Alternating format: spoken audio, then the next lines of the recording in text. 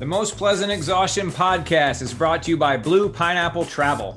Blue Pineapple Travel are experienced travel agents who help you design the perfect trip.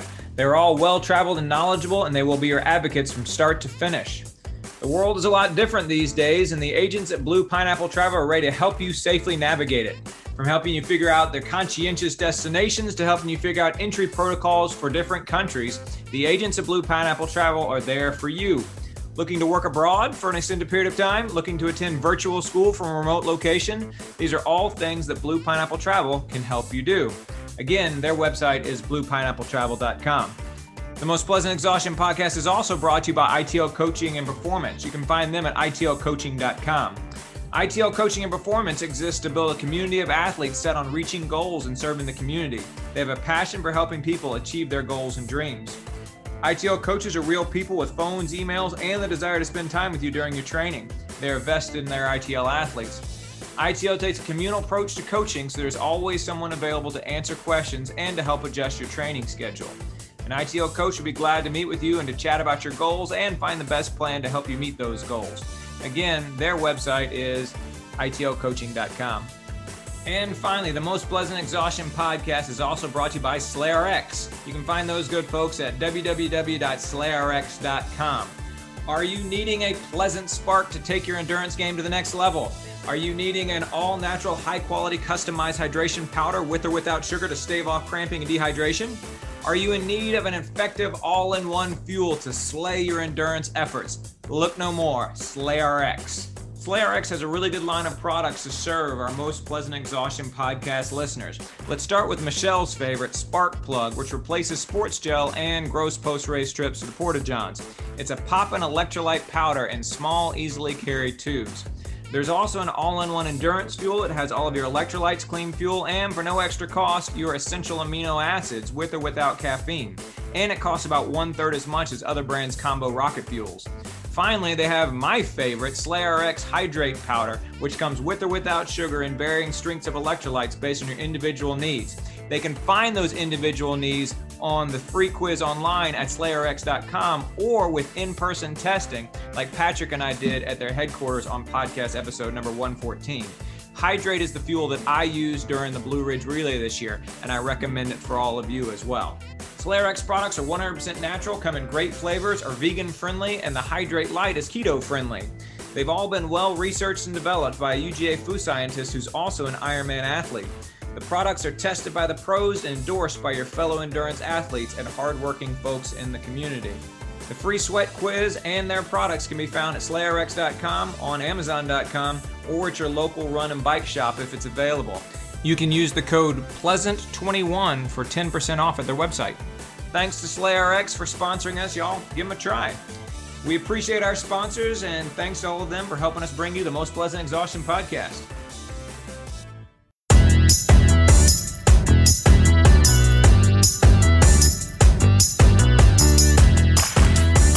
Hello, everybody, and welcome back to the Most Pleasant Exhaustion podcast brought to you by ITL Coaching and Performance, Blue Pineapple Travel, and SlayRx. My name is George Darden. I'm an endurance athlete and coach here in Atlanta, Georgia. I'm a father of twin boys, and I'm a college professor. My name is Michelle Frank. I'm also an endurance athlete here in Atlanta, Georgia. I am a mom to 3 girls, and I am a CPA. And my name is Eric Hall. I am an endurance athlete and coach in Raleigh, North Carolina. I'm the father to 3 teenagers and a husband to a beautiful wife, Melissa.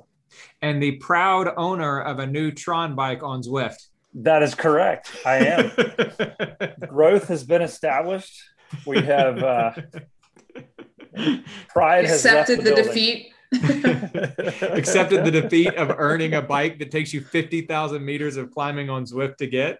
That doesn't feel like a defeat. That feels like an accomplishment. Welcome to the Tron Bike Club, Eric. It's funny, George. This is, from my recollection, a club that Eric didn't actually want to be a part of. A club that he was very dismissive of, as a matter of fact, which may or may not be the reason why I'm bringing it up here right at the outset of this week's podcast. Yeah, it's definitely a manner of making Eric as uncomfortable as possible on the outset of the podcast. So I thank you, because all of our friends will listen to this and they will all get a good chuckle out of it. It's funny. We had that that realization when Zwift opened the new world. And I think it was you of all people, posted the fact that there are actual courses where the Tron bike is not faster than other bikes. Right. And it happened to be the Canyon Grail, which is specific. It's a gravel bike that's actually faster than the Tron bike. Yeah, it's a gravel bike, a bike that I specifically purchased because I needed a gravel bike and I wanted the best one. And I got all excited about that. And I started thinking, okay, well, maybe the Zwift people have decided that that Tron bike doesn't always have to be the best bike. Mm-hmm.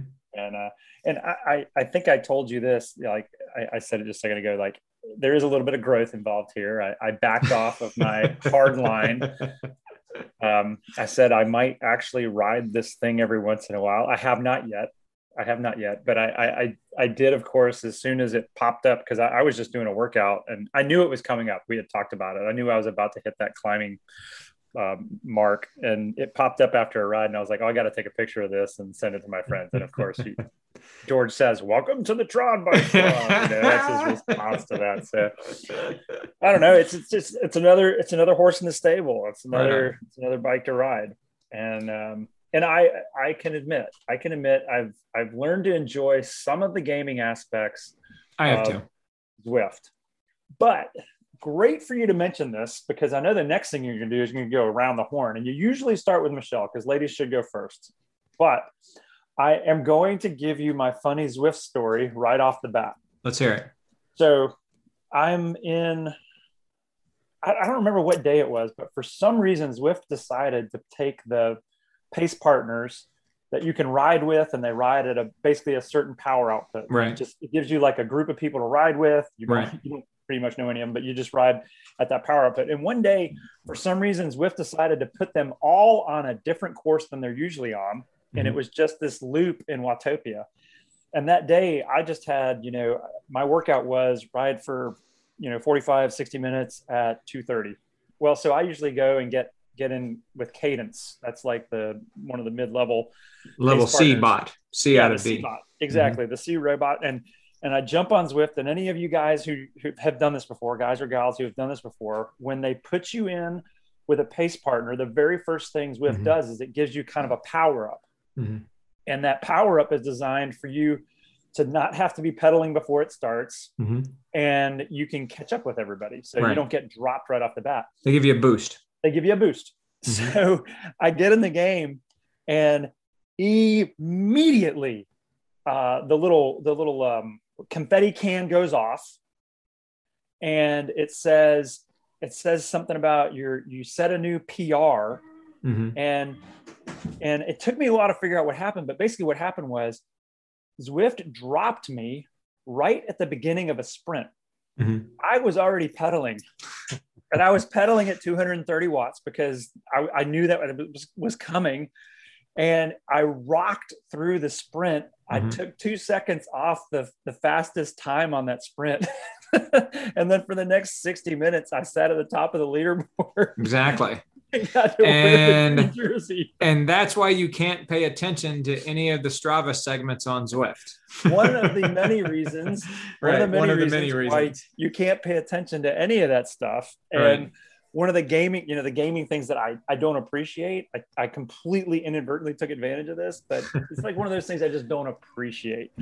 But I can say this, George, you said it was an accomplishment to get the bike. Yes. I still don't know how or when I'm going to use it, but it's there. It's in the stable. It could be possible. So yeah. Thanks for pointing that out, George. Yeah, man. Well, and so for those who don't know, on Zwift, you have a whole bunch of different bikes you can buy. There are literally dozens of bikes that are available in the game, and they all have different speeds and different weights, and some of them are better than other ones, and you have different wheels you can get and all sorts of different things like that.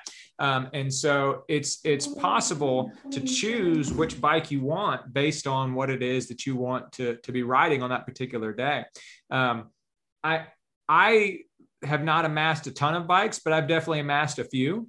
And it's definitely a fun aspect of Zwift that, like you said, it's something I've come to appreciate when initially I thought it was kind of silly. And if for no other reason, I've come to appreciate it because the bike that I've been riding that you all make fun of me about because I borrowed it from my friend 8 years ago. He actually texted me today and said he actually wants it back. So, but he gave you no timeline. So he did actually give me a timeline. Oh, he did. So I kept on texting with them. But it was funny. He wrote to me and said, "How's my Cervelo?" And I said, "It's good." I said, "I've been keeping the cobwebs off of it." But then he writes and says, I'm still looking to get it back from me because I want to rebuild it. And I said, that sounds cool. What's the timeline here? And he said, probably over the course of the next month or so, or something like that. And I said, well, there's a few paint chips and the drivetrain is in terrible shape, but otherwise the frame is solid. And he said, that's about what I expected after 8 years. And I said, all right, that's cool. So he very magnanimously is going to be taking it back from me, despite the fact that I've literally put tens of thousands of miles on that bike since I borrowed it from him 8 years ago. So big shout out to yet another guy named Eric that is a friend of mine who let me borrow the bike way back in January of 2013. And I used to train for multiple Ironmans and lots of other things over the course of the last little while. But if any of you know anybody who is looking to sell a bike, I'm going to be looking for a new one pretty soon. And it's not a bike that's ever going to go outside. And so if any of you are looking to sell me a bike inexpensively, it doesn't need to have brakes or really anything else like that. I'll probably put my tri-bike back on the trainer initially first. I might even put a mountain bike on there since I own one of those too. But we'll see. I haven't quite decided yet. But yeah, no, that's actually for real. Since I officially started training for the Berlin Marathon this week as well. And so I'm going to need to be spending a lot of time on the bike over the course of the next short while here. And Eric and I are now merely 14 weeks out from the Blue Ridge Relay. So that's going to be here before we know it as well too. Michelle, what's going on with you? Wait, what are the dates of the Blue Ridge Relay real quick? It's right around September 11th. And okay. So I can't remember what the exact date is, but it's like September 11th, September 12th. It starts on a Friday and then goes through Saturday afternoon. Sure. And then we always hang out in Asheville on Saturday night and then come home on Sunday. You know? Cool. It's fun. It goes overnight on Friday night, of course. Michelle, what you been up to? So I was going to talk about something that a few listeners of the podcast had asked me if we had discussed, and I thought that we had, but apparently we haven't. Just wanted to mention that Colleen Quigley, she's a 2016 Olympian in the steeplechase. She ran for Bowerman Track Club for 5 years. She announced she signed with Lululemon. She's technically what they consider a global ambassador. It's a statement of her both leaving Nike and leaving the Bowerman Track Club. She turned pro in 2015 after she left Florida State, and she's made every Worlds or Olympic team since in the steeple. And we have not seen her race this year. She's stayed in Oregon for now. She's training with the coach that coached her senior year at FSU, her 5th year at FSU, to the national championships then. And just thought we would throw that out there. I know we've mentioned Allison Felix and now Simone Biles moving from Nike to Athleta. So this is a pretty big sponsorship move. It's a entirely new model. She doesn't have a footwear sponsor. She will be running in quote unquote blacked out shoes at the Olympic trials. And we haven't seen her race much this year. We haven't really seen her race at all, actually. So it'll be interesting to see what she does. And I just thought I would throw that out there. I wasn't going to mention this. So what is Lululemon giving her for being a global ambassador? Like, what does she get for that? I mean, it's a full sponsorship. Yeah. It's basically when Nike renegotiated her contract, they offered her less than they offered her when she was coming out of college. So of course the exact amounts of it are not disclosed, but she is, quote unquote, fully funded by them. She can pick her coach is paid by them. She's indicated that she plans to move from Oregon to the Los Angeles area after the Tokyo Olympics. And she can, of course, have, other small sponsors, which is pretty difficult to come by when you're a Nike athlete. I think she's created a big following for her Fast Braid Friday hashtag and a lot of other stuff she does, especially in the mental health awareness, and just a move that I think she, probably much like Allison Felix and Simone Biles, more feels like a whole person and not just running for a company that wants her to post results and run a certain number of races per year. So it'll be interesting to see. She joins, Jasmine Blocker is also a Lululemon global ambassador. She's a sprinter, track and field athlete. So Colleen is the only distance runner that Lululemon has. But it'll be interesting to see how the relationship develops over the next several years. So if people want more information about that, there's tons of articles on that. She was immediately on Sidious Mag podcast, Allie on the Run, Sees Holly Run. There's lots of stuff out there. So that seems kind of like that's sort of what people are doing now, or at least it's what women are doing, is that this is sort of the trend, is that they're starting to get contracts like Allison Felix. And we talked about Simone Biles last week and things like that.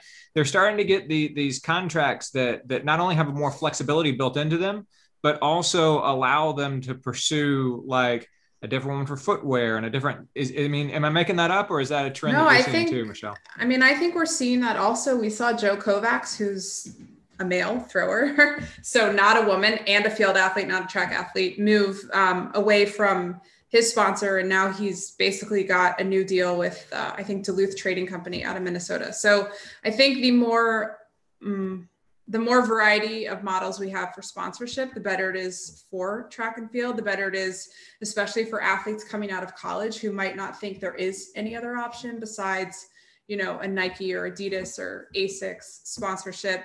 And generally speaking, not everyone needs to be backed by Nike. Some people really need to just form their own path. And I think for these women specifically, there's a lot to be said about the information that's come out the last few years about the way Nike treats women and the way contracts are written for their female athletes. I have no idea what Colleen's plans are, but she's been in a relationship for 9 years, and you could potentially say that the next quad, she might want to start a family. And at this point, I don't know why anybody would want to be a Nike athlete and deal with that. So I think we're going to see a lot more of this, more opportunity, more potential for growth in the sport. So I think it's a good thing.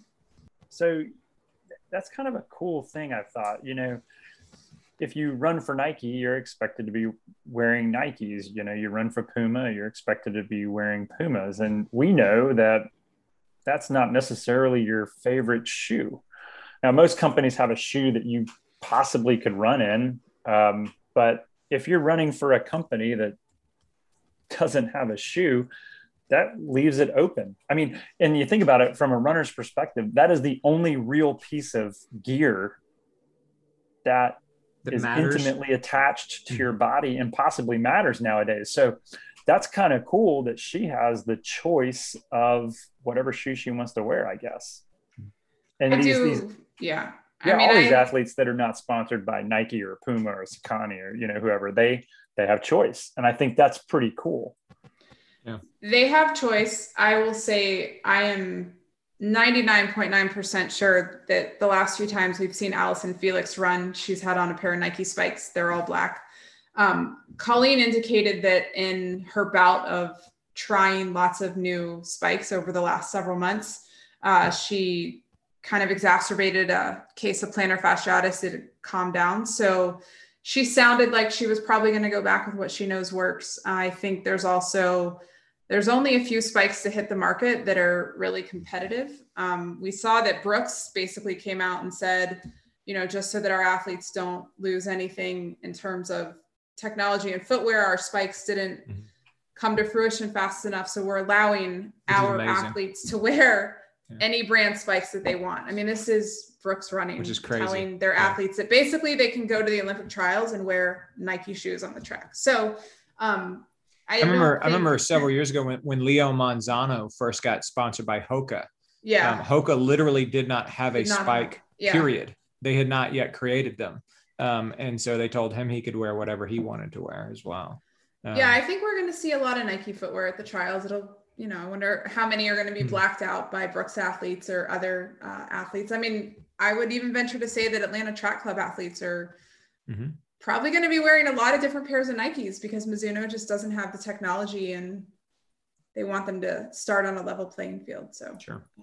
Yeah, I think she does hope to pick up a shoe sponsor. And I think there is also a hope that splitting the apparel and shoe sponsor is a model that, might be able to exist within the sport of track and field. We saw it a little bit with Stephanie Bruce. She was a Oiselle Apparel and Hoka athlete, but when her team, Northern Arizona Elite, was fully sponsored by Hoka, Hoka asked her to wear their apparel also, which is actually Rabbit apparel. So that's like a whole other thing. But anyway.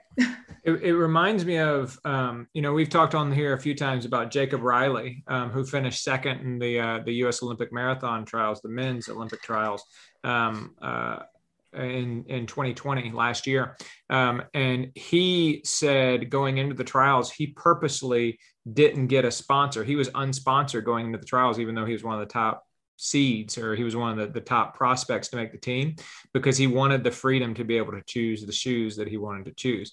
And then after the trials, after he had made the team, he ended up signing with On Endurance, and he wears them now. Was it Emma Coburn a couple of years ago, Michelle, who was taking her victory lap at the Jenny World Simpson Championships? Started it. And what'd you say?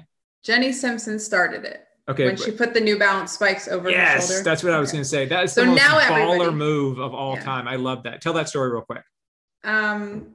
So Jenny at Worlds, she took a victory lap, and no matter what these athletes are sponsored, no matter who sponsors these athletes, once they get to, World Championships, Pan Am Games, Olympics, whatever it is, their kits become fully Nike. So the only brand because Nike has an exclusive deal with USATF to kit them out until like 2040 or something. Right? Yeah.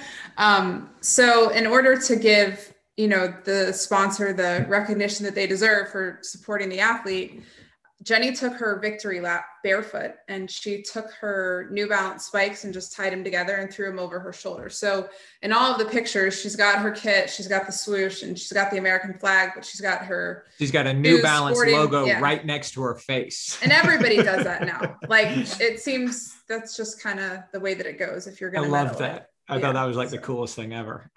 So very cool. I mean, you do have to wonder, why can triathletes have a kit that have multiple sponsors on it, but USATF and Nike, it's like they just have this monopoly, and it's just not fair to the other companies. If you get your athlete to the biggest stage and they can't represent you, it almost like, why are they even sponsoring athletes? So you remember the dream team in the 1992 Olympic Games, and I think it was 92.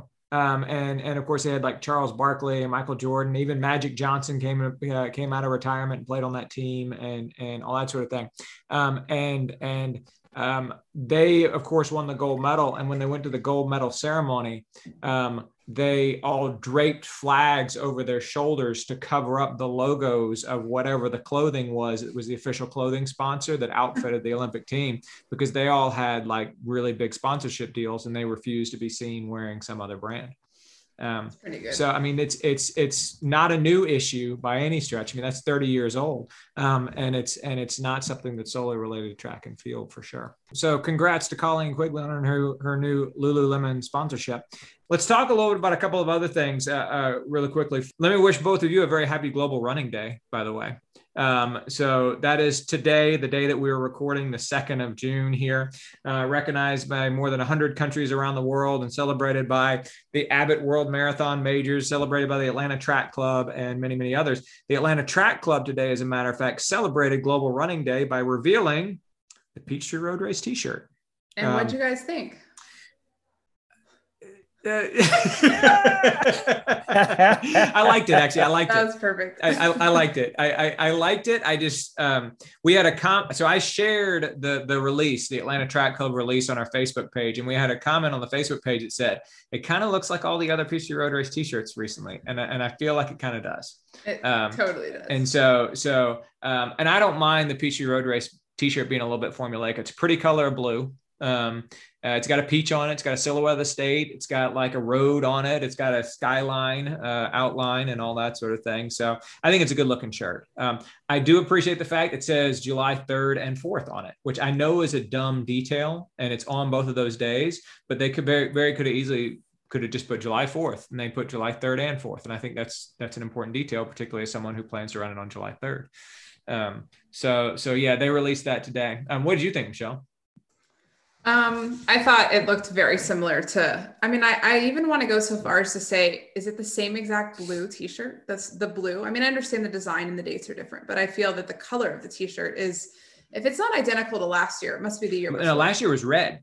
Okay, so then the year before was that blue? The year before it was a similar design, and I don't know. It looked very familiar. Yeah. So I kind of felt the same way. I think saying it looked familiar is probably a good way of saying it. It's still a good looking shirt. Yeah. But yeah. I will look forward to getting mine, because as Rich Kana told us on the Most Pleasant Exhaustion podcast about a month ago, he told us they were going to reveal it early. And they did today for the first time. And he told us that everybody's going to be getting it ahead of time rather than having this big mass handout at the finish, which I think is probably a good thing too. So I will look forward to getting mine. The video they released had all sorts of people that from the Atlanta running community, kind of well known in the endurance community, including friend of the podcast, Kyle Pease was on there opening up his t-shirt. Betty Lindbergh was on there opening up her t-shirt, who I've always wanted to invite onto the podcast, but I'm totally intimidated and can't bring myself to do it. Let's do it. So why really? That's such a good idea. I'm totally intimidated by her. For those of you who don't know, Betty Lindbergh is a 95-year-old woman who holds all sorts of age group world records in distances from like 100 meters all the way up to 10,000 meters, and is just amazing and incredible. And I am such a fan, and I can't bring myself to invite her on the podcast because I'm so intimidated, because I'm such a fan of hers. But if anybody listening has an ends with her, let me know. And maybe we'll see. I have an idea. So, all right, cool. Speaking of people we want to bring on the podcast and all that sort of thing, we do have a couple of guests coming up here pretty soon. We have a Kona qualifier named Tianxia James is going to be coming on over the course of the next couple of weeks. And so we'll be looking forward to that. She qualified for Kona at Ironman Tulsa just a couple of weekends ago. And she has had a long road, and I believe that she is the first African-American woman ever to qualify for Kona, which is an incredible commentary on triathlon, frankly. And so we'll be talking to her a little bit about the road that she took. She's coached by a friend of the podcast, Haley Chura, and so we'll look forward to that. In a couple of weeks, we're also going to have our Tour de France preview. We're going to have Justin and Justin coming on talking about what's been going on in the cycling world, and see who is going to be, who their picks are for the winners of the Tour de France. Justin Dugan picked the winner last year, or at least he mentioned the winner, and he's been holding that over my head for the better part of a year now, because I ridiculed his pick at the time. And so I will look forward to his coming on, and Justin Schmidt as well, to talk about the Tour de France. And then we're planning on talking about the book of the quarter, Bravey by Alexi Pappas. We're planning to put that podcast out on the 25th of June. And so if you've got Bravey and it's been sitting on your nightstand, or if you haven't ordered it yet, you got about 4 weeks to get that, 3 or 4 weeks to get that and to read it, and to take part in our conversation about that book of the quarter. Both of y'all have finished it, right? I'm not done yet. I'm still working on it. Okay. And it's not for lack of liking it. It's just for time. Yeah. Yeah. I'm not done either, but okay. I'm surprised because both of y'all started earlier than I did. So I feel okay about the fact that because I'm not even close. I think I get to a point where I don't want to rush the reading of it. Like I want it to be a time and space where I'm really like, I have nothing else that I want to do besides read it. So yeah, it's intense. Yeah. And it has a weird cadence to it where it's kind of, I don't know. It's almost like thick in the sense of like, it's heavy. I guess heavy is the right word. Like you get a lot of heaviness and thickness. Yeah. And then like snap, you're in this totally different topic. It's almost like a stream of consciousness. Like, I totally agree with you on that. Yeah. I've actually found it. I just finished the chapter, or where I stopped, she had just finished telling the story of her 10K in Rio.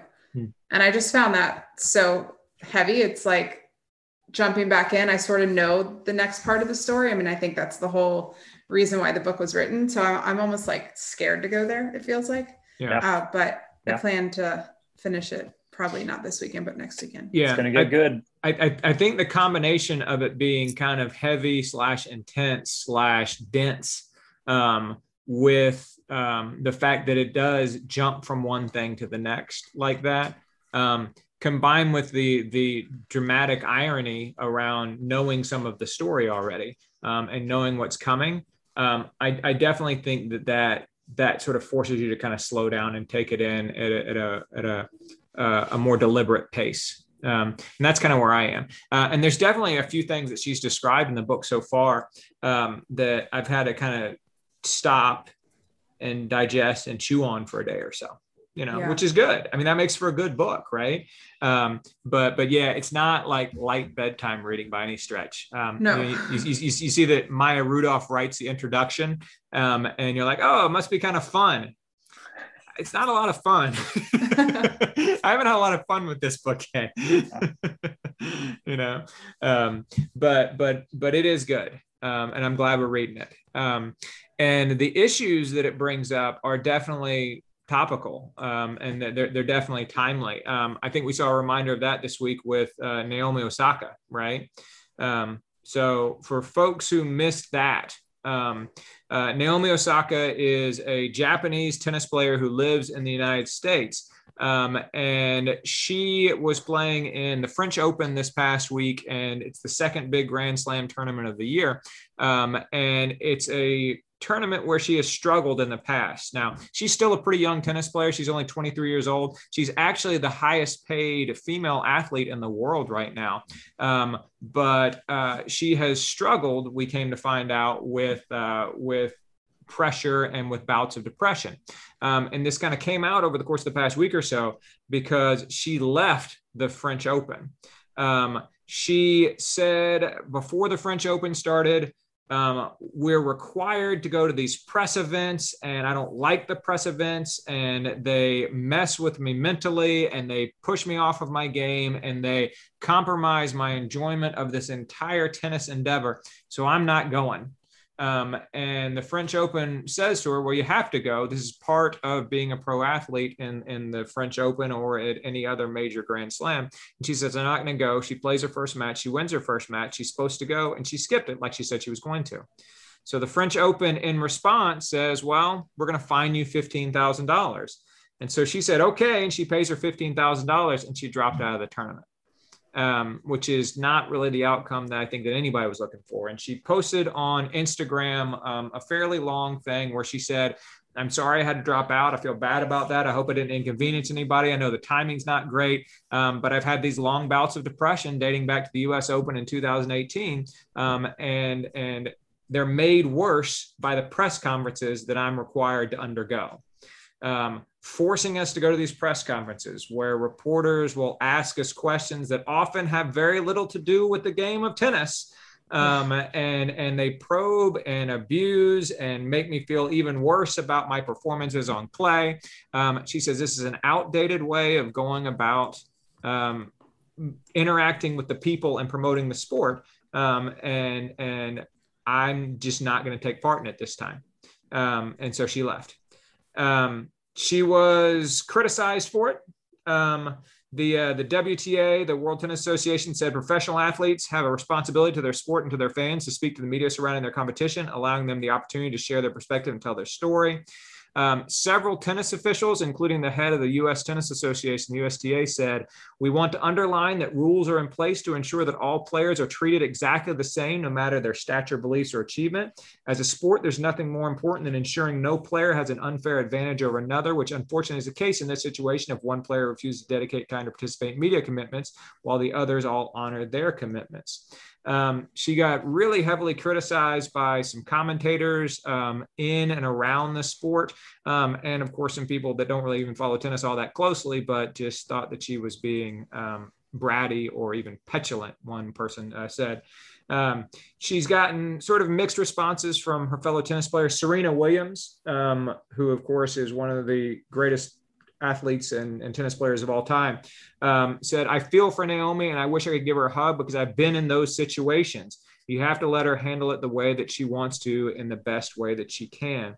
And then Pam Shriver, who's a former player and the president of the WTA Tour Players Association, said, "I feel for her and I feel for the sport in general has mishandled this. I just feel that Grand Slam's statement poured fuel on the flames in a way that was irreversible.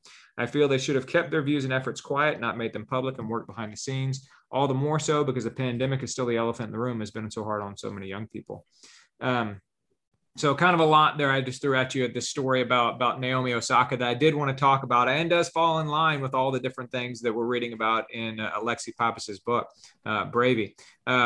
What did you think, Michelle?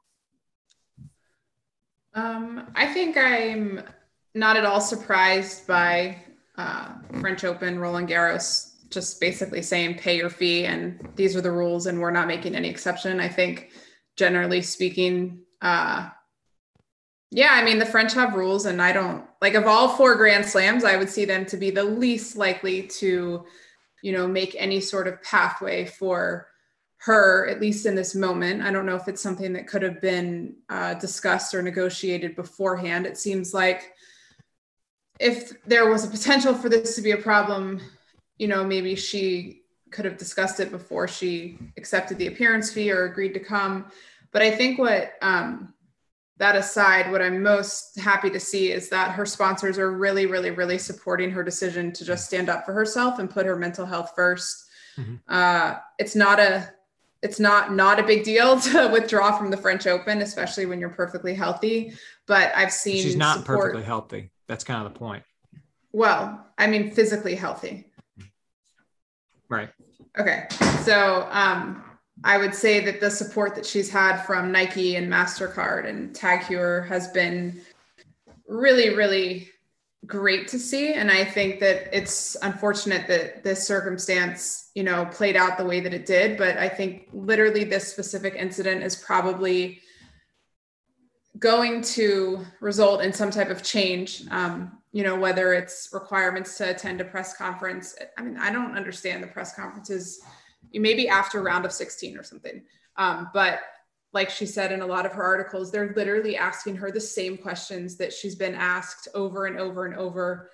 And, you have 4 rounds to get through before you even get to anything worthwhile, who might even make it, into the quarterfinals, semifinals, finals. So I would like to see, I don't know that we'll ever see an apology issued, but I think in the same way that we've talked about Nike changing their contracts for women and, maternity and stuff like that, the proof will kind of be in the pudding as to what does this look like a year from now for these players when they go back for the French Open. Will the press conference requirements be changed?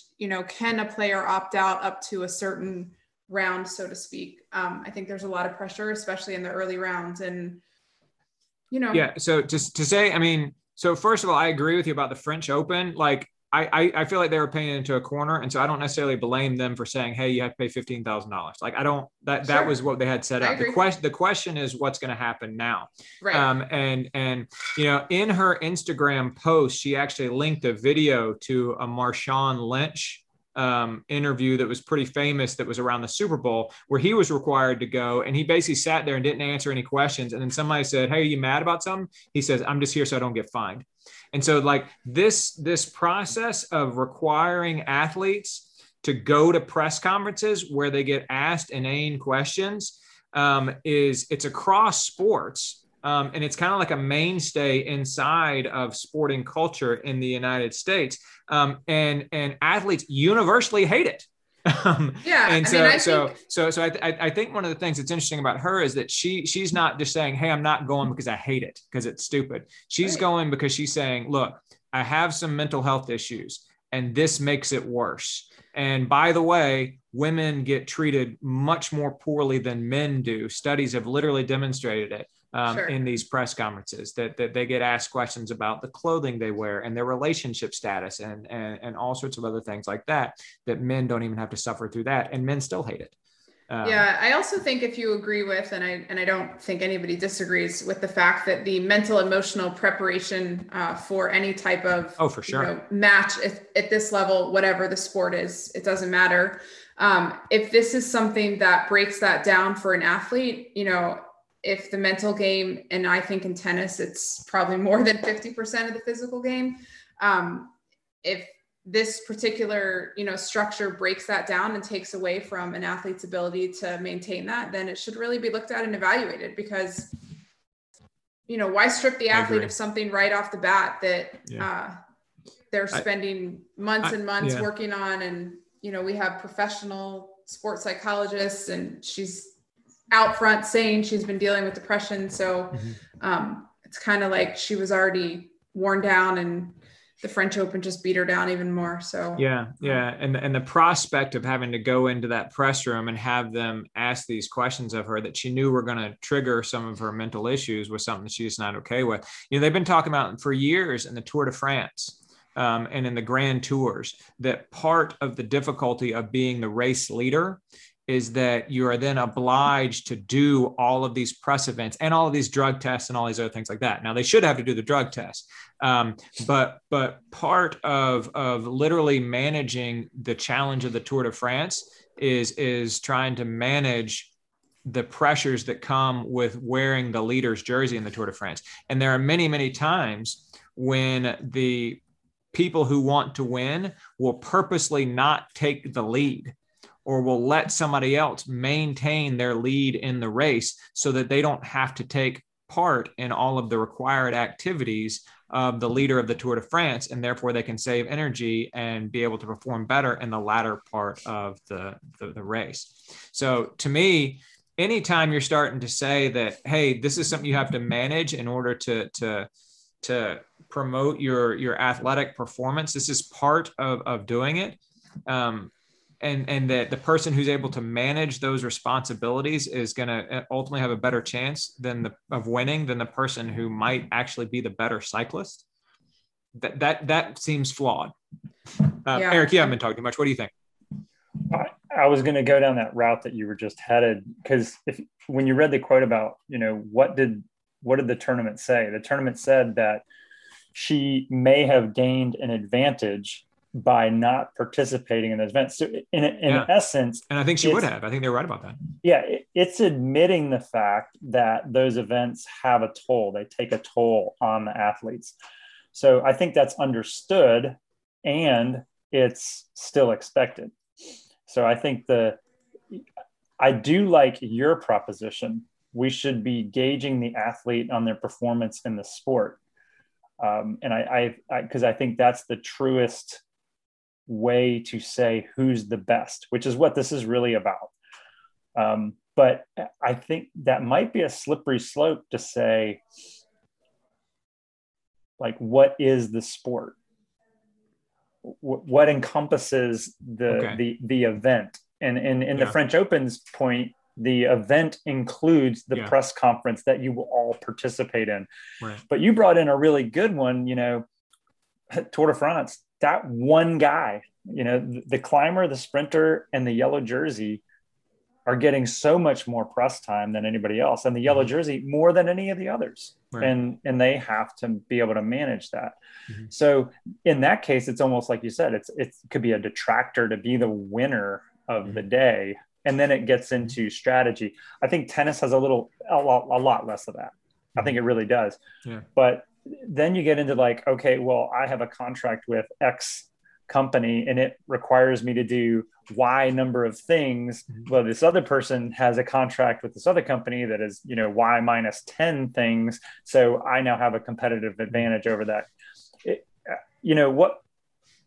What constitutes preparation and mental capacity, and like, I don't know, that's a complicated one. Yeah. I think but I really liked what one of the two of you said right at the beginning was, okay, this happened. Is this a groundbreaking event? Mm-hmm. Does this change something down the road? But just this time it didn't work out. And I think those are the kind of thoughts where these like very tactical almost maneuvers by an athlete may not ever, they may never benefit from the fruits of that labor, but other athletes can. And we've seen that time and time again, outside of sports, inside of sports. And I think that's the bigger thing here, because, especially in reading that book, Bravey, and I didn't say this while you were kind of talking about it. We had, I've had two of our friends people who you and I both know, and I don't know if they've talked to you about this, but they've read it, and what touched them about the book was not the running part. That's cool. So yeah. I think this is a big deal. And I think that maneuvers like this, comments like this, and I think they're positive, are changing sport in general. And I think that's important, because I would rather the best tennis player win. Yeah. I don't know how to really achieve that, but I would rather the best tennis player win. Mm-hmm. Yeah. Now the counter argument that somebody would say is, well, the best tennis player is the one who's able to manage all of these pressures, right? During the event. And I don't believe that. I'm just saying that's the counter argument, and that I can hear some people making. But yeah, I'm inclined to agree with you on that. But I do think we will see. I think that her saying specifically that it's outdated, that this model of you come off the court, you grab something to drink, you go sit down in front of these microphones and subject yourself to a whole bunch of questions. That's such a time-honored part of the sporting process. For her to say that that's outdated, I think that's really interesting. Because frankly, a lot of the criticism I've seen from her, seen of her by other people, there was a op-ed in the Washington Post or the New York Times that basically said, hey, everybody else has had to deal with this. Pete Sampras had to deal with this. Billie Jean King had to deal with this. Serena Williams had to deal with this. Now you have to deal with it. And it's like, that's not a good rationalization. Not a good argument. It's not a good rationalization. It is a rationalization. It's not a good argument. And this comes from somebody who I'm a professor and I study American schools, and I see all the time people saying, oh, well, if it was good enough for me and this is what I had to do in school, even if I hated it, now it's what my kids are going to do. And that drives me insane. And so I do think that her saying it's outdated and we need to come up with a new way, I think that's interesting. And I would be, I don't know what that new way would be, but I'm inclined to agree with her. And that argument, that characterization resonates with me. How did Tour de France athletes used to fuel the morning before riding? Right. Steak and eggs. Right. If that can change, then, we can probably change this too. I mean, and you're totally right about that. The bikes have changed, the jerseys have changed, the communications have changed, the event itself has changed. And so the idea that we need to keep this because we've always had it, I don't think that's required. All right, get the last word on this, Michelle, and then we're going to move on. The only thing I think as we talk about French Open and Tour de France is most of the ultra runners' biggest complaints with the UTMB week and pretty much the weekend preceding the race are the pre-race requirements that they have from their sponsors in Chamonix, and how, moderating their commitments, their sponsor commitments and the press conferences, and they have to be at this booth and that booth. A lot of them, it takes away from their ability to perhaps run their best race. So long course, I know this is not the same thing about Kona. Yeah, I know this is not an issue isolated to just events in France. Maybe they just have the best fans out there for all the greatest sports. But yeah, I do think, we need to take a look at all the extenuating circumstances that can inhibit an athlete's best performance on race day. So match day. Triathletes have been saying that about Kona for years as well. Yeah, sure. I'm sure. Because it's the same with UTMB. It's the same with Tour de France. Because so much is focused. That's the center of that universe. And the triathlon universe, and particularly the ultra running universe, don't get a lot of attention from time to time. And so for it to have this one event where everybody's looking at them, they have to try and take as much advantage of that to try and promote the sport, and for sponsors to try and promote their brands as much as they possibly can. Yeah.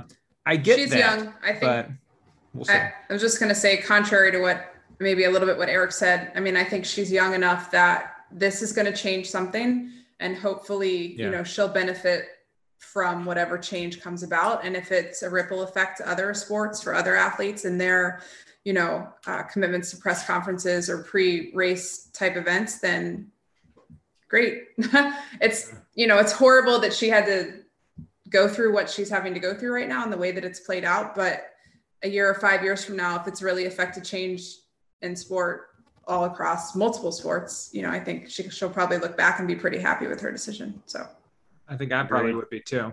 So very good. And one final point, and we don't need to go deep into this, but we crap on Nike a lot for its treatment of athletes. I think I actually heard Michelle at the beginning of this. Oh yeah, they're major supportive of her. Saying very supportive of this. Yeah. And I think it's funny because we had this chat earlier in the week about how we're in the Puma fam, right? We're all excited about Puma. And what does Puma go and do? Neymar. They go and pick up Neymar. Mm-hmm. They go and pick up Neymar. And if you're not, we don't need to get into the story, but if you're not familiar, go check on Neymar and see what kind of athlete he is, and what kind of person he is outside of his, and what he might be made of, and how Puma took advantage of that situation when Nike dropped him. Yeah. So I think this is a great turn. I would love to wear Nikes again someday. I'm not there, but maybe. Right on. I appreciate you mentioning that, and I think that was worth dropping in there, Eric. Tell us, Michelle, about Hobbs Kessler. I got to get his name right because we're going to be talking about him for a long time. I do think it is important for everybody to know the name Hobbs Kessler. We saw another weekend of lots of track and field events, specifically at the Portland Track Festival. He is a high schooler. He ran 1,500 meters in 3:34.36. That is under the Olympic qualifying time of 3:35. It is hard to emphasize how fast that is. He came in 5th place in the race. It's a 3:51 mile for a high schooler, if that helps anybody wrap their minds around it a little bit more. I also if you watch the race, it's totally worth watching the replay of the last 100 meters. He looked like he could have gone, he just could have kept going. To me, that indicates, gosh, there's probably more in the tank there, but I think he stole the weekend in terms of race highlights. I loved reading about him and learning more about him because he was actually a world-class junior rock climber, and his coach, who is basically legendary Michigan coach, Ron Warhurst. Gosh, is he like 80 years old now? I mean, is he? I mean, I don't know. Someone check that and let us know. But I'll check it. He is very big into Hobbs not having completely quit rock climbing. He actually thinks that his strength and his stamina that he has on the track as he shifted over the last 4 years away from international and national competition at the junior level in rock climbing has really helped him to progress to be the track athlete that he's become. So I liked hearing him. He was on the Citius Mag podcast that dropped today. He sounds like a high school guy, but he did say that he is interested in coming back to rock climbing, hopes to climb some 5:15s someday when he has weeks and weeks to go live in Spain and do nothing else but climb. But it was a race worth watching. For sure. And I'll add a few things about it here. So first of all, I'll say that Ron Warhurst is 78 years old. Oh, I was close. And Ron Warhurst has coached Alan Webb, who is the high school mile record holder in the United States, the outdoor mile, because the indoor mile 3:57 high school record holder is Hobbs Kessler, which he ran this past winter. He's coached Kevin Sullivan. He's coached Nick Willis. He's coached all sorts of Olympians and fantastic runners. And he still coaches Nick Willis. He still coaches Nick Willis, who is Hobbs Kessler's training partner, and who Hobbs Kessler beat in this 1,500 this past weekend. Yeah. But he says that Hobbs Kessler is the most talented runner that he's ever seen. And that is no faint praise. Nick Willis actually says that the fact that Hobbs Kessler is still so new to it is probably a strength, because he says he's kind of naive about it. Like, he doesn't know that he's supposed to run this fast. He doesn't know that it's sort of weird for him to finish with the 3rd fastest time in the United States so far this year in the 1,500. He doesn't know that he's not supposed to finish 5th in a pro field. He doesn't know that he's not supposed to run faster than the NCAA record in the 1,500. He doesn't know that he's not supposed to break a 20-year-old record by 4 seconds in the high school 1,500. Actually, it's not 20. Well, actually, he was going to try to run 37. So, yeah. But and he ran 34. He runs 3 seconds faster than that. He runs a second per lap faster than that.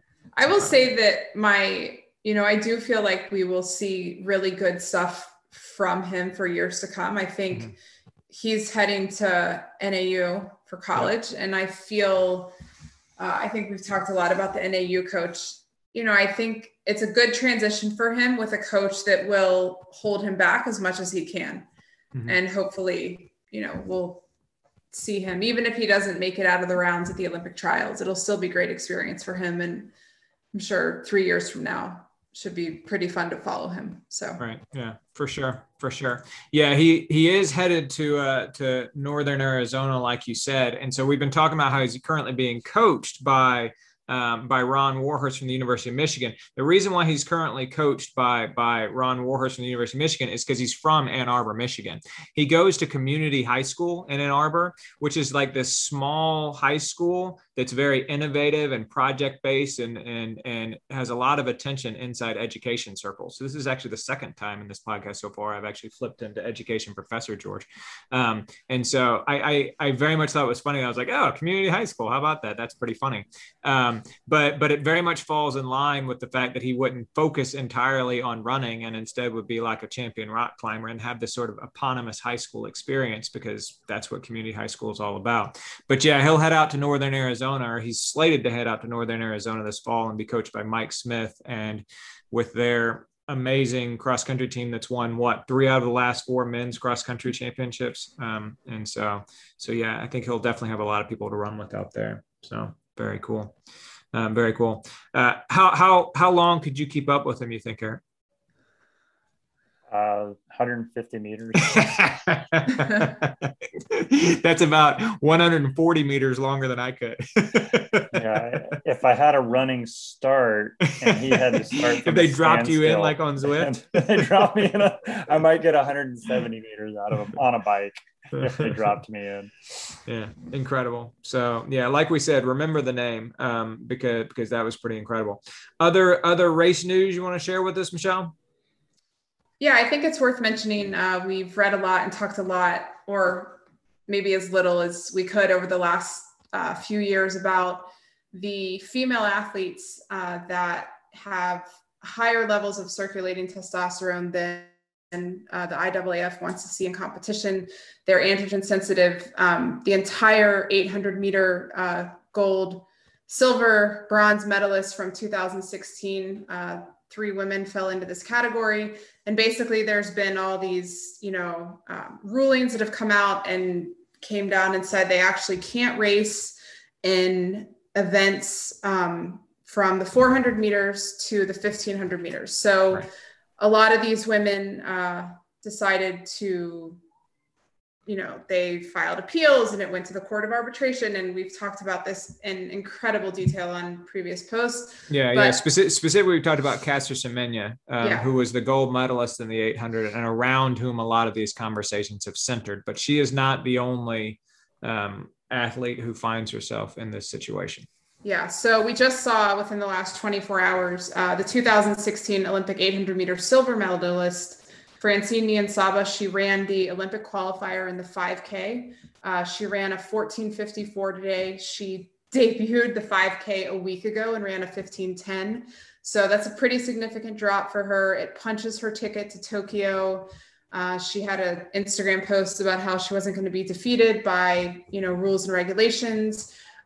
She also wasn't going to, adhere to any testosterone suppressing measures that would allow her to compete in the 800 or 1500, which would have obviously been more ideal for her. She is predominantly an 800 meter runner. I think it's worth mentioning that, as George said, most of everything we've read has revolved around Caster Semenya, South African Olympic gold medalist. She has tried the 5K. She's thus far only run 15:32.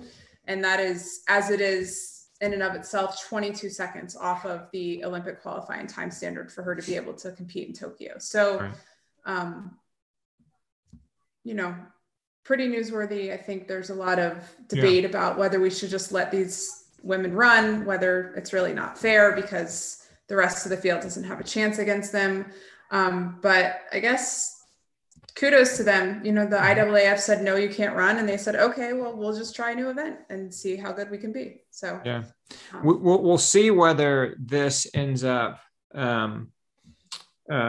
reigniting this conversation a little bit, because I do think that it's kind of faded. Well, Caster she has another appeal right now. Yeah. I think she realized that she can't get that, 15:10 Olympic qualifier time. I think this is going to come back pretty, she's going to light a fire under this again and try one more time. Well, I think that Francine's performance though probably has more of a potential to reignite this conversation than Caster's ongoing yet again appeal.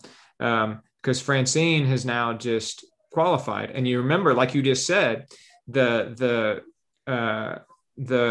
studies that were undertaken by World Athletics, then under a different name, but by the governing body of track and field, of World Track and Field, said that the only events where you get a manifest difference benefit in this is events right around 800 meters and the pole vault. And they didn't apply the rules to pole vaulters for reasons that we don't entirely understand, but they did apply it to the 400 to the 1500. Well, now Francine has gone and qualified in the 5,000 meters. Good for her. Do you think that hurts or helps Caster? So I don't think it'll have a very specific influence on Caster.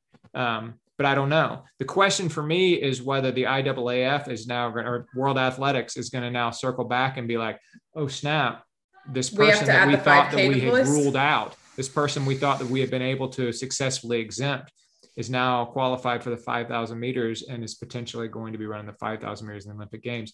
Do we need to re-examine and find some new science? That's what I'll be interested to see whether that happens. And that would definitely be a reignition of a lot of these conversations.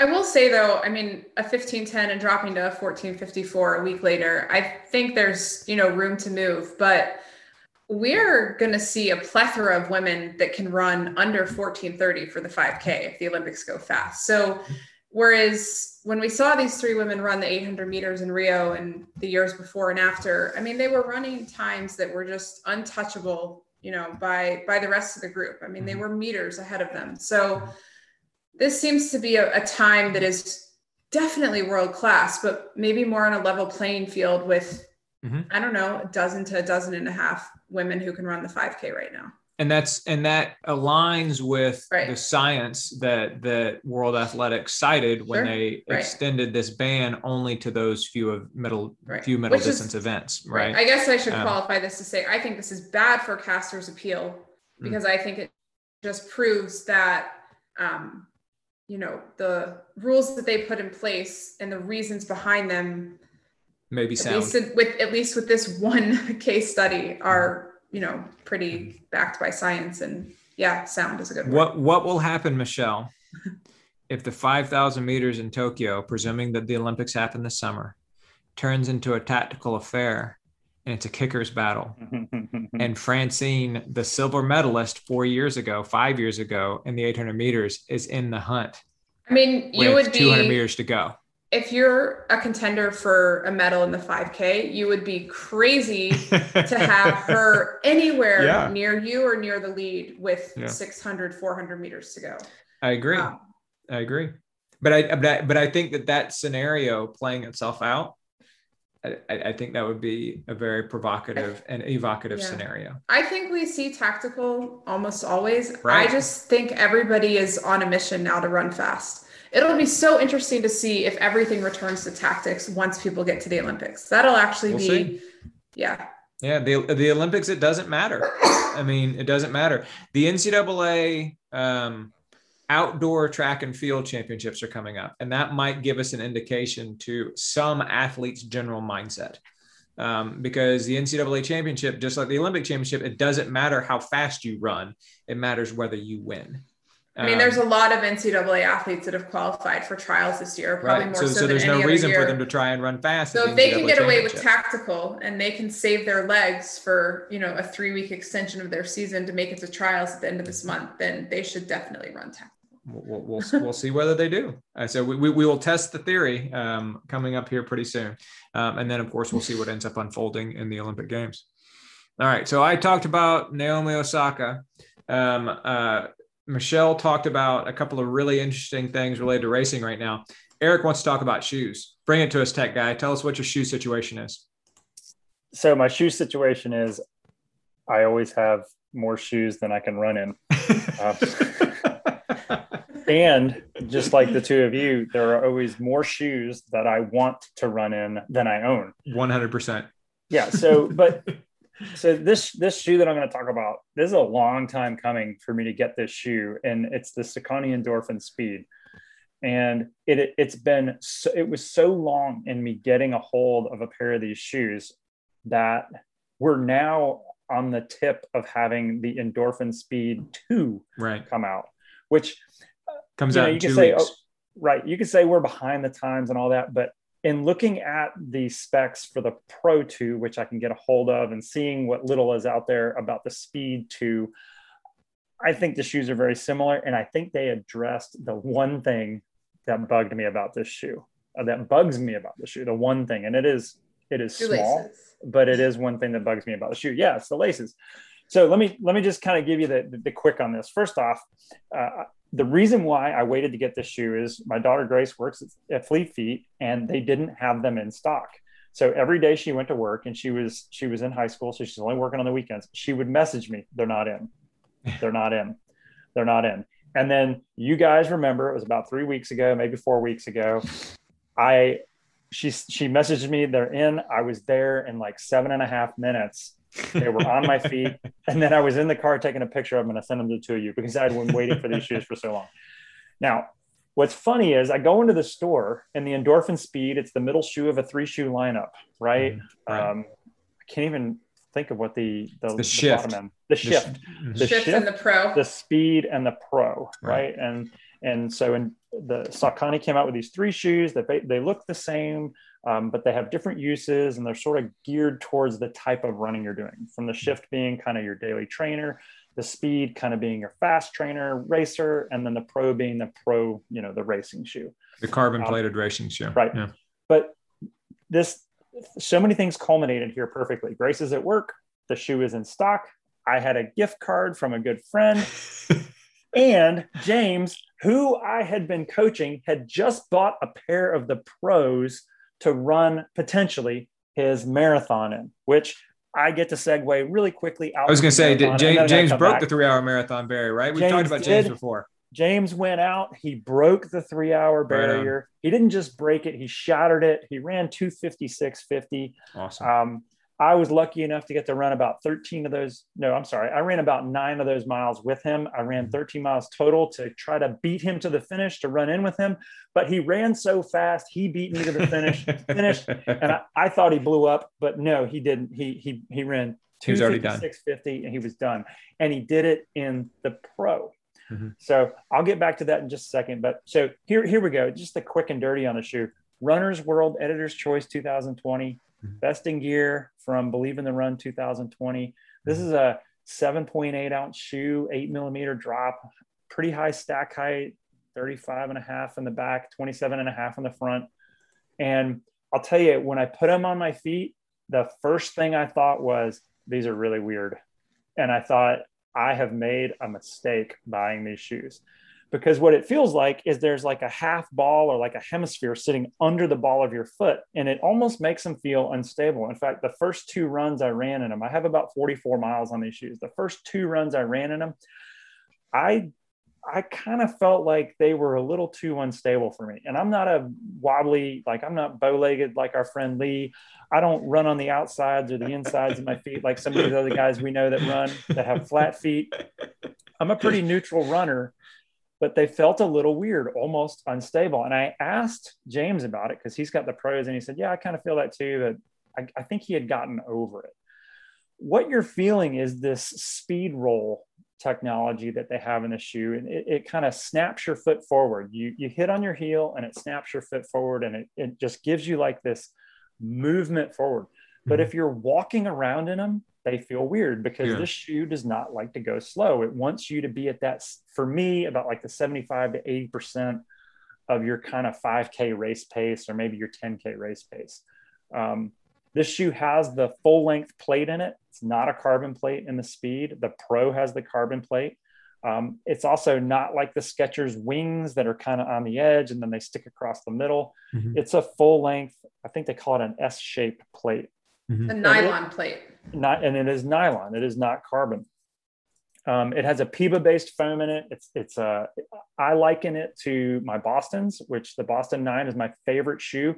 I still can't say I found another shoe that's better than that shoe kind of all around. The Adidas Boston 9. The Adidas Boston 9, that is correct.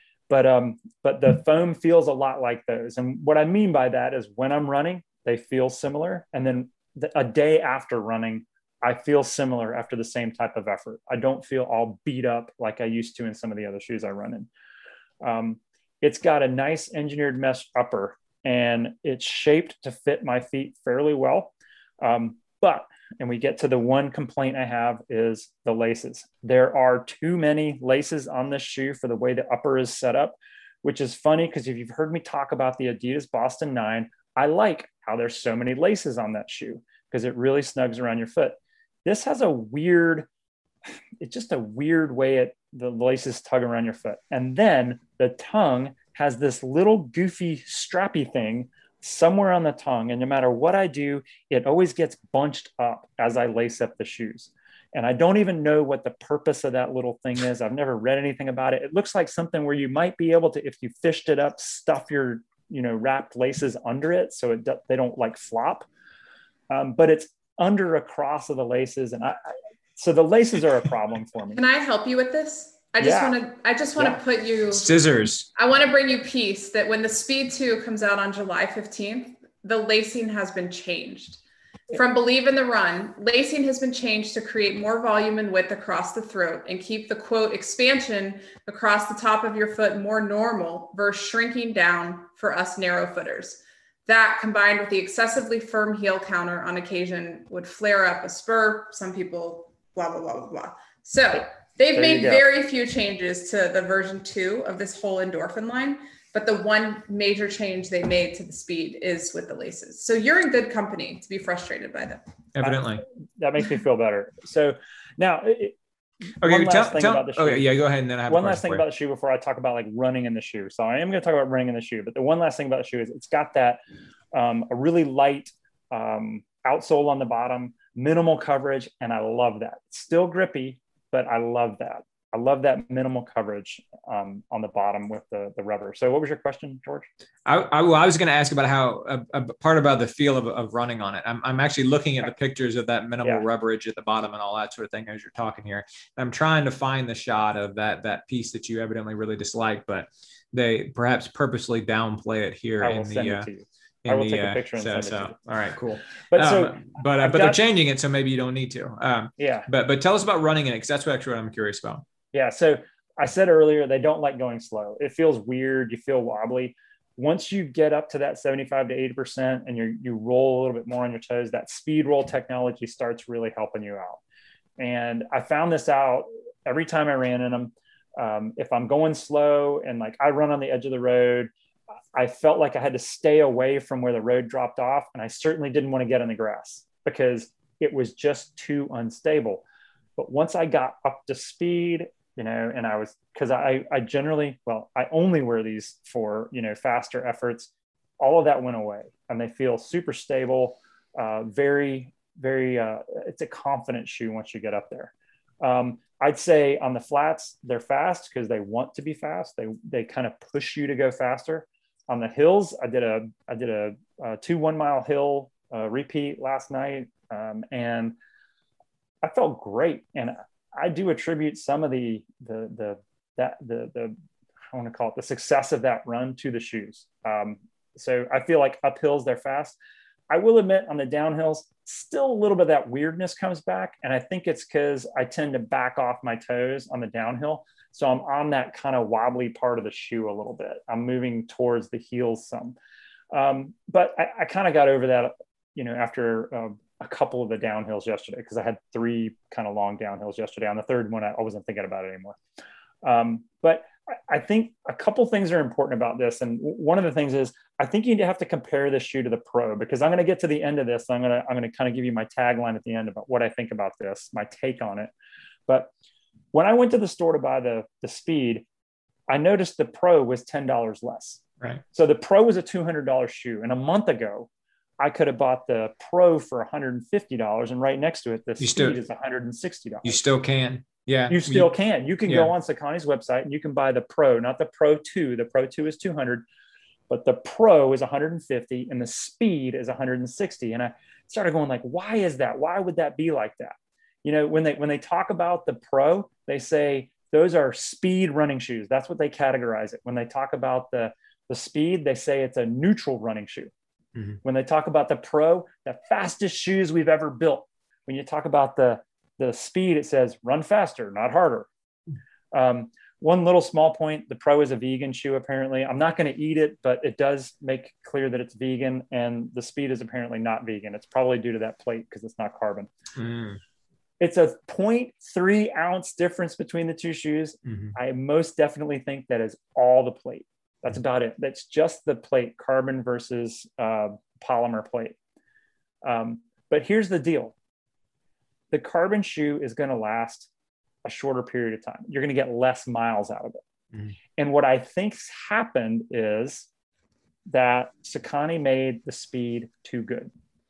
People loved it. People do love that shoe. Multiple comparisons came out and said, don't waste your money on the Pro. You're going to get a longer lasting shoe out of the Speed. And I also think a lot of shoe stores won't let you test run in the Pro, because it's a carbon shoe. So people gravitated towards the Speed. They decided it was good enough. And I think that caused Saucony to have to go, crap, how do we make some differentiation here?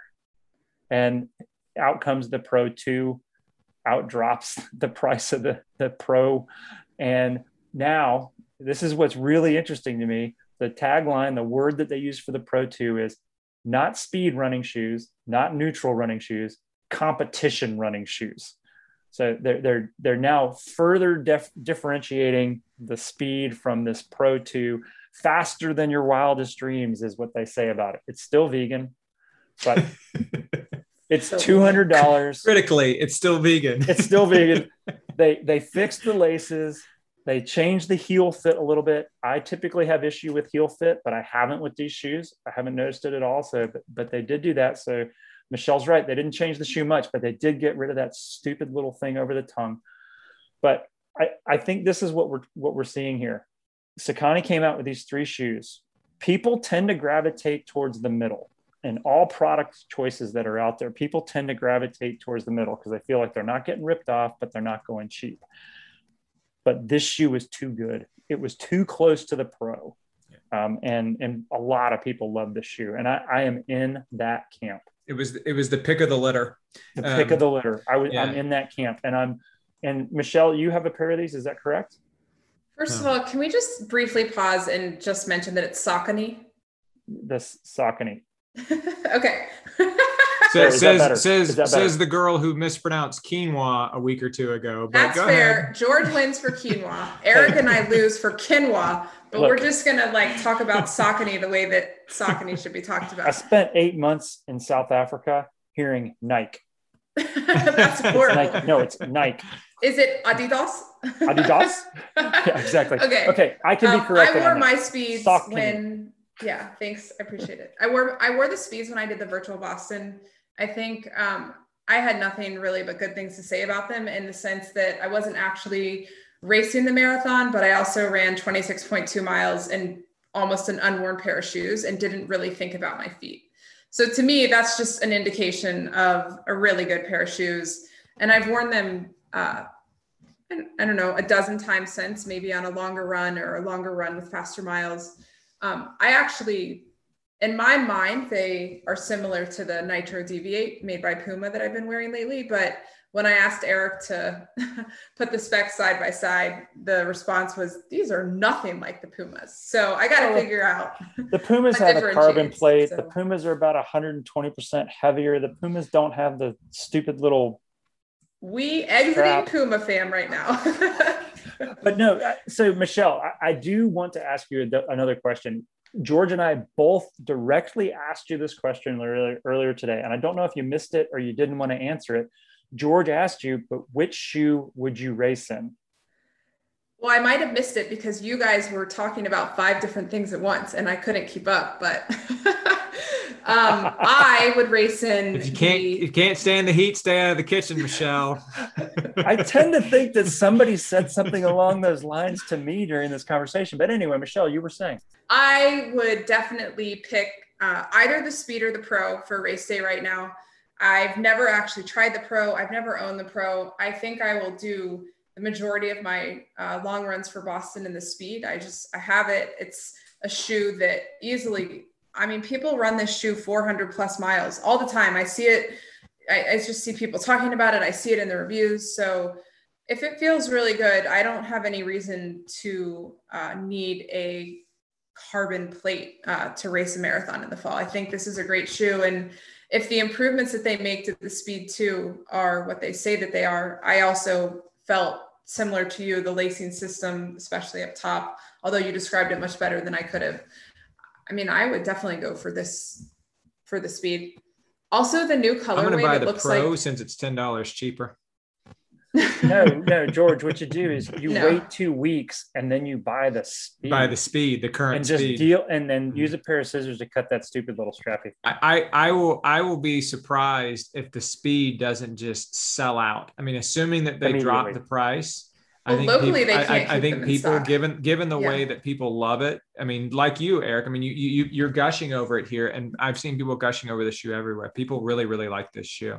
I've heard Michelle gushing about it. Not quite as much she gushed about the Puma. I was hoping you would hate them because we wear the same size. There you go. And he wanted to get your cast offs. Is that what it was? Yeah, that's exactly. Yeah, I imagine as soon as the price drops on these, assuming that they do when the Speed 2 comes out on June 15th, I think people are going to be going out and buying 6-7 pairs at a time. But even the Speed 2, I mean, relatively speaking, it's $150 shoe, right?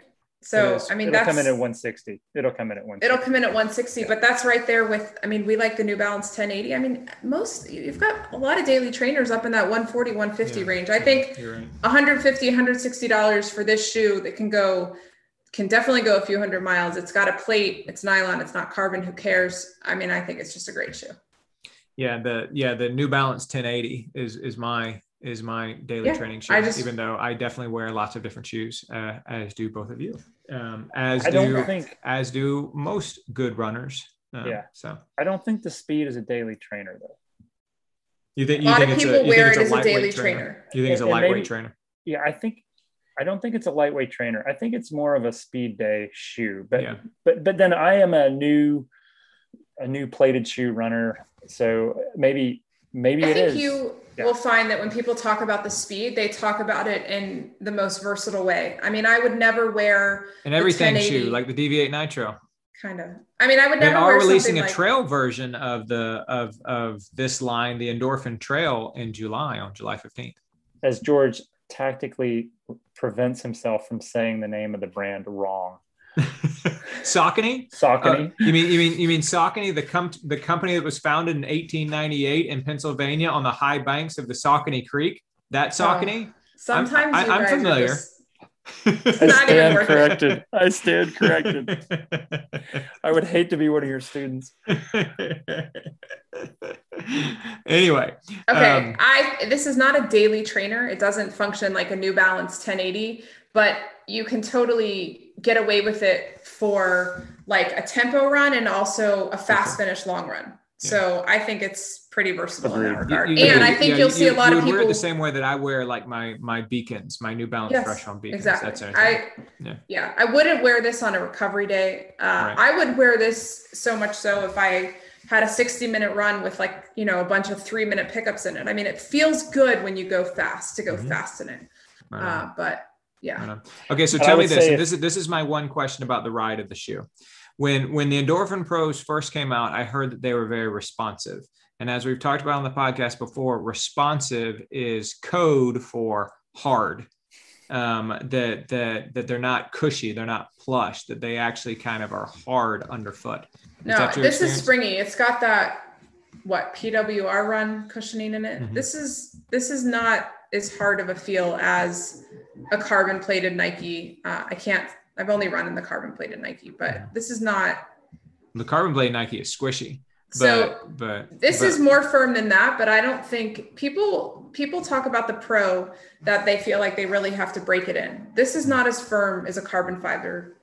And I think that the foam, I think it feels good. I think it feels enough that it's responsive, but it's not like, when the Vaporfly, when the 4% first came out and literally your feet were like rolling off the side of it, squishing all over the ground. You couldn't turn. Yeah. You cannot turn in that shoe. Yeah, I would say, George, so I've got my Skechers, my Go Runs, which are my recovery run shoes. I've also got that pair of Ultra Riveras, which we won't let Michelle talk about. Those are squishy shoes. Mm-hmm. But then I have my Adidas Boston 9s and I have the Endorphin Speeds. Those are a firm shoe, definitely not hard. Okay. Definitely not hard. And then I'm trying to think of a good shoe right now. George, it does not feel anything like either the Beacon or the 1080. You would probably classify that as firm compared to those two New Balance shoes, but I would say that it's firm and responsive. Okay. So I think maybe it's hard to use these words and all mean the same exact thing. I agree. Yeah, I agree. They're very subjective terms. I agree. So tell me this, is it as hard as the On Cloud shoes you've worn? I've heard those are also very hard. Oh no, that's like running on bricks. Okay. And so they're definitely not hard as running on bricks. All right, good. At least I think the Ons that you and I have tried in the past. I believe it's also a relatively I've never tried Ons because that's all I've heard is how brick hard they are. That's fair. And I'm like, I would not like those at all. I wanted to love the Ons, but I still love the way that they look. I've just never. They're works of art. So we can talk about them in another week, but I have two pairs of On shoes. I have the Cloud Boom and the Cloud Ultra. And I have to say, they're not hard. They're definitely not hard shoes. I'm going to have a hard time having that conversation. I need to go try them on. A difficult time. The Cloud Ultra is very much like the 1080. And the Boom, it's very close to the Boston. It's probably a little more firm than the Boston, but it's very close to the Boston too. Oh man. But that is where the similarities end. Those shoes are so different. They're very different shoes. Very good. Very good. All right. We have definitely covered the gamut tonight. And I appreciate all of our listeners spending so much time with us. And as always, I appreciate Eric and Michelle spending so much time with me. Eric, last word. Shoot, I think I've said so many words. I don't have any last words. Looking forward to riding my Tron bike and running more in my Endorphin Speeds. Awesome. Perfect. Michelle, last word. I'm good. Awesome. Very good. Thanks y'all for being here. Thanks for joining us, everybody. Bye, guys. Thanks again for listening to the Most Pleasant Exhaustion podcast. You can find us on Facebook at facebook.com/pleasantpodcast, on Twitter @pleasantpodcast, or on Instagram, Most Pleasant Exhaustion. We're available on Stitcher, SoundCloud, Apple Podcast, or Spotify, so share us with your friends. Don't forget that we're sponsored by ITL Coaching and Performance, who you can find at itlcoaching.com, on Twitter @ITLCoaching, on Facebook at facebook.com/ITLCoachingPerformance, and on Instagram, ITL Coaching. We're also sponsored by Blue Pineapple Travel, bluepineappletravel.com, facebook.com/bluepineappletravel, and on Instagram, Blue Pineapple Travel. And finally, don't forget we're sponsored by SlayRx. That's slayrx.com, facebook.com/here4SlayRx, that's the number 4, SlayRx, Twitter @officialSlayRx, and Instagram, Here for Slay RX, the number 4 Slay RX. Discount code Pleasant21. On behalf of Michelle Frank, Patrick Ollinger, and Eric Hall, I'm George Darden. Thanks for listening to the Most Pleasant Exhaustion Podcast. See you next time.